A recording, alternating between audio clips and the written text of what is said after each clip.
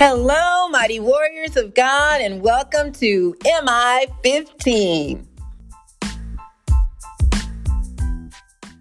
Today is Thursday, August 12th, 2021, and this is day 1253 of our journey together. My name is Jackie, and welcome to you. So let's go ahead and get started. Father, we honor you, glorify you, and praise you. There is none like you. Thank you so much for waking us up this morning to see another beautiful day that you created just for us. I ask, Father, that you will give us your peace that passeth all understanding. And help us, Father, to go forward and complete the task that you've given us for today. I ask, my Lord, that you will comfort the brokenhearted and heal the sick and bless those who may be in financial need.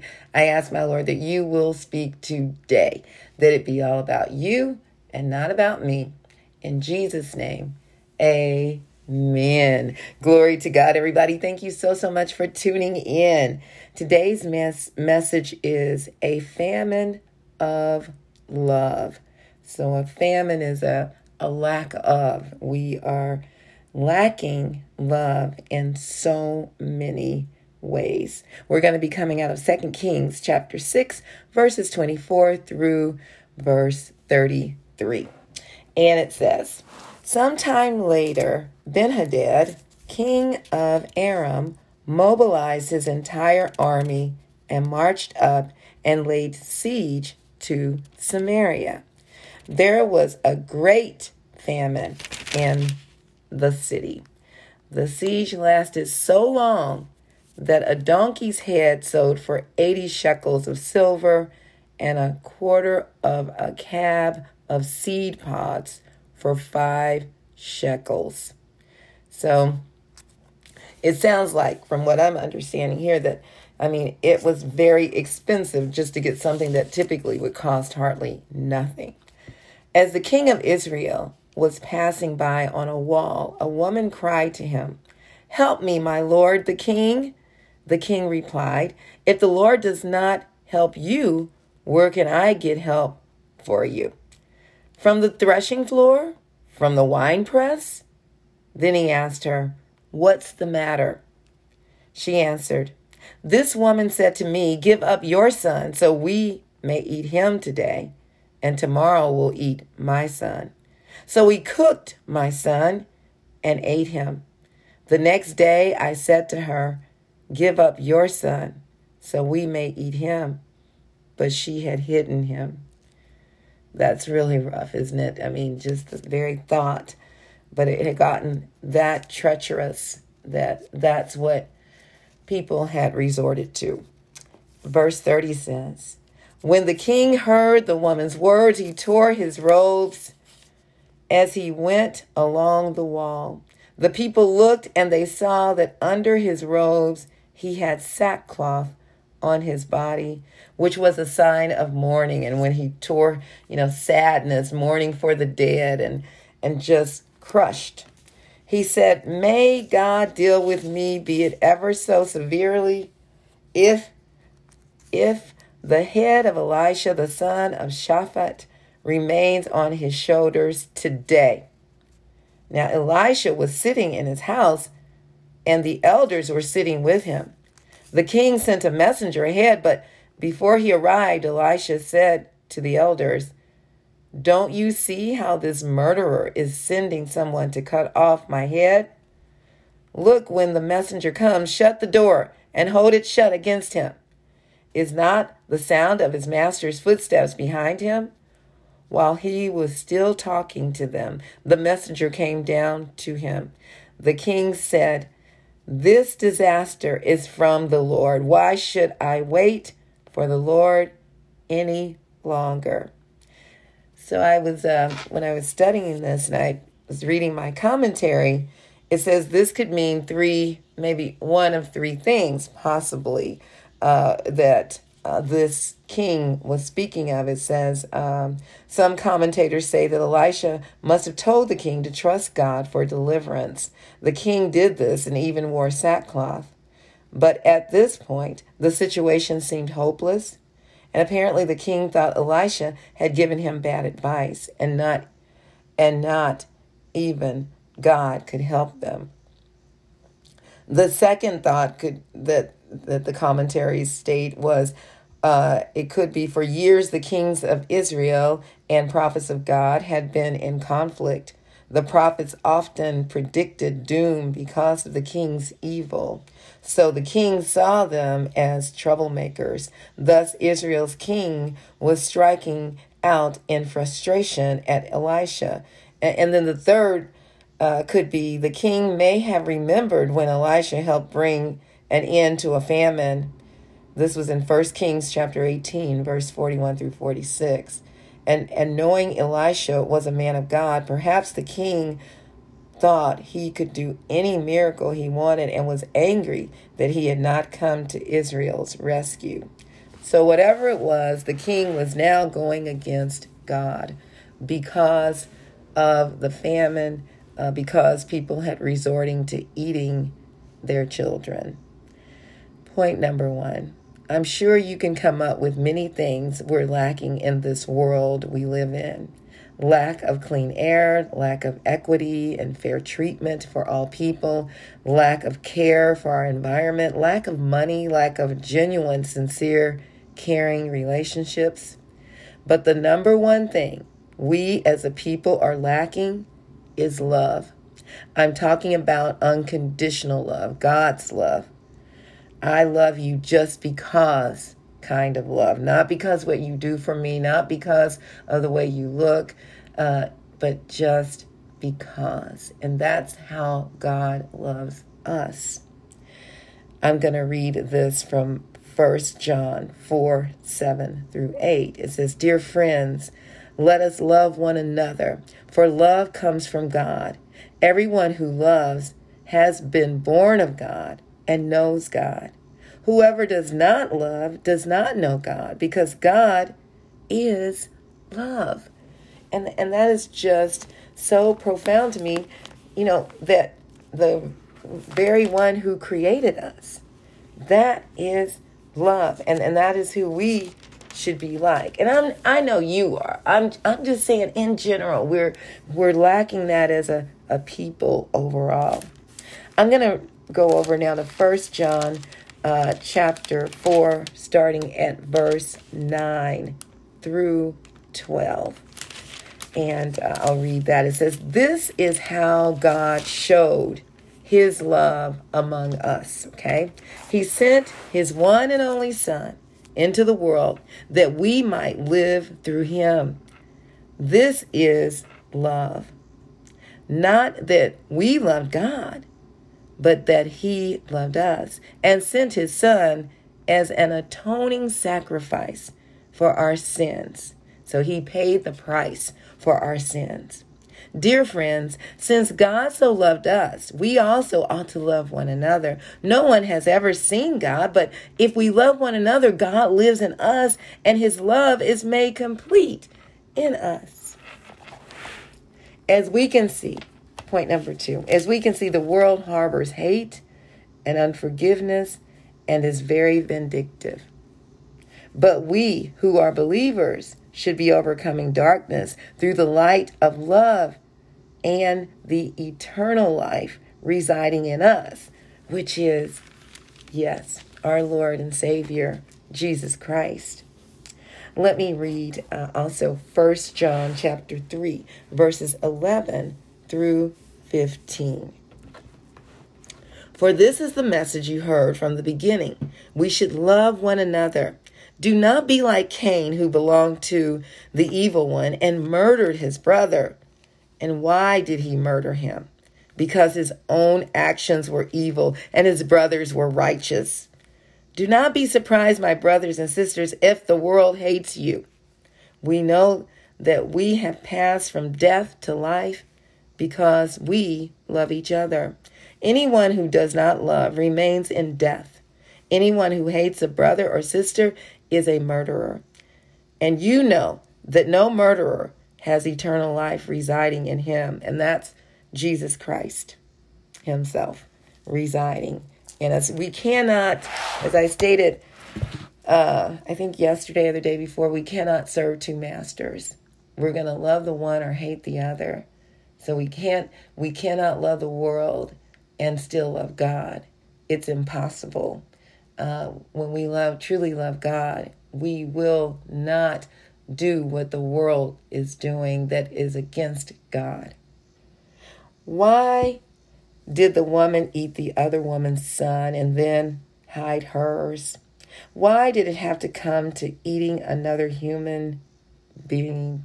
Why did it come to that point, period, right? Because of disobedience to God. And this is happening today. The eating of human life is taking place through murder and hate. Why did the king blame God? Why did people do evil and blame God? The very one who gives us breath in our bodies? It's because we don't love God. We have the responsibility to continue to walk in God's unconditional love, sharing the love of Jesus with the lost, and being careful to keep ourselves nurtured in His love so that we don't fall prey to the enemy of hate. Continue to love others even when they don't love you back. And let God's love keep you in His perfect peace. Yeah, as we are going through these treacherous last days, God is with you. He will provide for you. And do not fall for the enemy's schemes. He is trying to create division, especially among the believers, because he already has the world. He is trying his best to tear down the kingdom of God, but he's not going to win. He can't win. Read the back of the book, Revelation. He will be locked up for eternity. And he knows his time is short, so he's even. If God did not cut the time short, even the very elect of God's people would be fooled. So we have to keep our eyes on Him, on our Lord. We need to stay in the Word and eat the Word of God. We need to pray. We need to fast as the Lord leads you to fast. We need to praise, sing worship songs and hymns to ourselves, to encourage ourselves. We need to always have on our full armor of God at all times, because at any moment, the enemy is looking for any little slither of a gap to slip in to try to infiltrate and contaminate God's kingdom through God's people. I am having such a blessed time, a wonderful time. The whole team that is working with us at T-Zone, and being able to share the love of God through teaching youth workforce and life skills, training, and we'll be teaching entrepreneurship coming up in September. But it has been quite a joy to see the transitioning of the lives that God has. He has given us responsibility to share with them in love, and teaching them how to love one another unconditionally. Let me tell you something that happened. Okay, so we have 15 to 18 students right now. When I count, one of our young men who's being mentored by us, so 16, and then my granddaughter who's there to help, sometimes that's 17. So we had a young man that attends, and he is extremely quiet and very shy, and he just kind of stays to himself. And he came the first day he participated, and he just was so used to not completing things because of the shyness and not wanting to be around people. And so what I summed it up as he would run, because he just didn't feel comfortable. So he attended day 1 and he didn't come back day 2.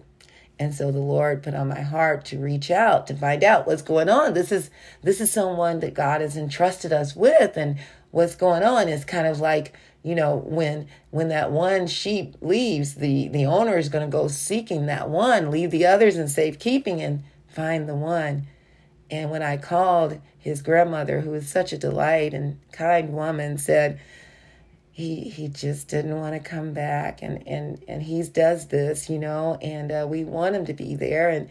And I said, well, is it all right? Would it be all right if I call his mom? And she said, absolutely. And she gave me his mom's number, and I called his mom, and she said she doesn't know why, but this is something that he's done in the past. Everything they've gotten him into, he just won't stay in it and committed. He just leaves. And so I said, would it be all right if I talked to him?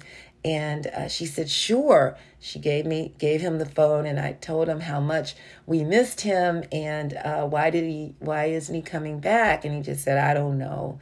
And he talks really low. And so I said, well, will you consider coming back? Because, everybody's asking about you. And he goes, yes. And anyway, to make a long story short, he did come back. This was about over a month ago. And he came back, and he has been coming every day ever since. And he's so shy and quiet. So one of the young ladies in the class said, Miss Jackie, would it be all right if I wrote this young man a letter, just something of encouragement? And I said, that would be awesome. And that's just how the love is just flowing in the room with the youth. I mean, they're wanting to help one another.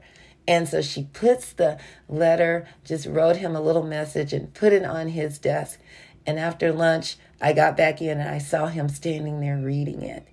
And I saw like the smile come up on his face. And from that point on, the young lady and him would just have this one thing in common, acting silly together. They were both artists, and I could just see he was full of joy. She's full of joy. And I've seen a transitioning just taking place, not only in him, but in all of our precious young people that God has blessed us to be a part of. They have blessed me and the whole team of T-Zone leaders tremendously. And tomorrow is their graduation. It'll be their 26th day, and they'll be graduating from the workforce training. You are more than welcome to attend. It'll be tomorrow from 7 to 8:30 p.m. at the church, 2100 Prospect, Kansas City, Missouri. So we'll be doing that, and we're very excited. But the most important thing is, do you know Jesus? Do you know him as your Savior and Lord? Do you have the love of God? For we are experiencing a famine of love, and God is reaching out his hand and saying, please come. I'm waiting on you. I love you. Romans 10:9 says that if you confess with your mouth that Jesus is Lord and believe in your heart that God raised him from the dead, you will be saved. That's how much God loves you. And I love you too. I love you all so, so much. May the Lord bless and protect you. May his face radiate with joy because of you. May he be gracious unto you, show you his favor, and give you his peace. In Jesus' name, amen. And remember, we can do all things through Christ who strengthens us. And please don't forget to check us out on our website, JackieBikesMinistries.org, JACKIE, B like boy, UYCKS Ministries.org. Check out the messages and please share them with others. Also, please subscribe to our website by entering your first and last name and your email address. All right, mighty warriors, go forth and make it an awesome day, fulfilling the purpose that God has given you, and I will talk to you later. Bye-bye.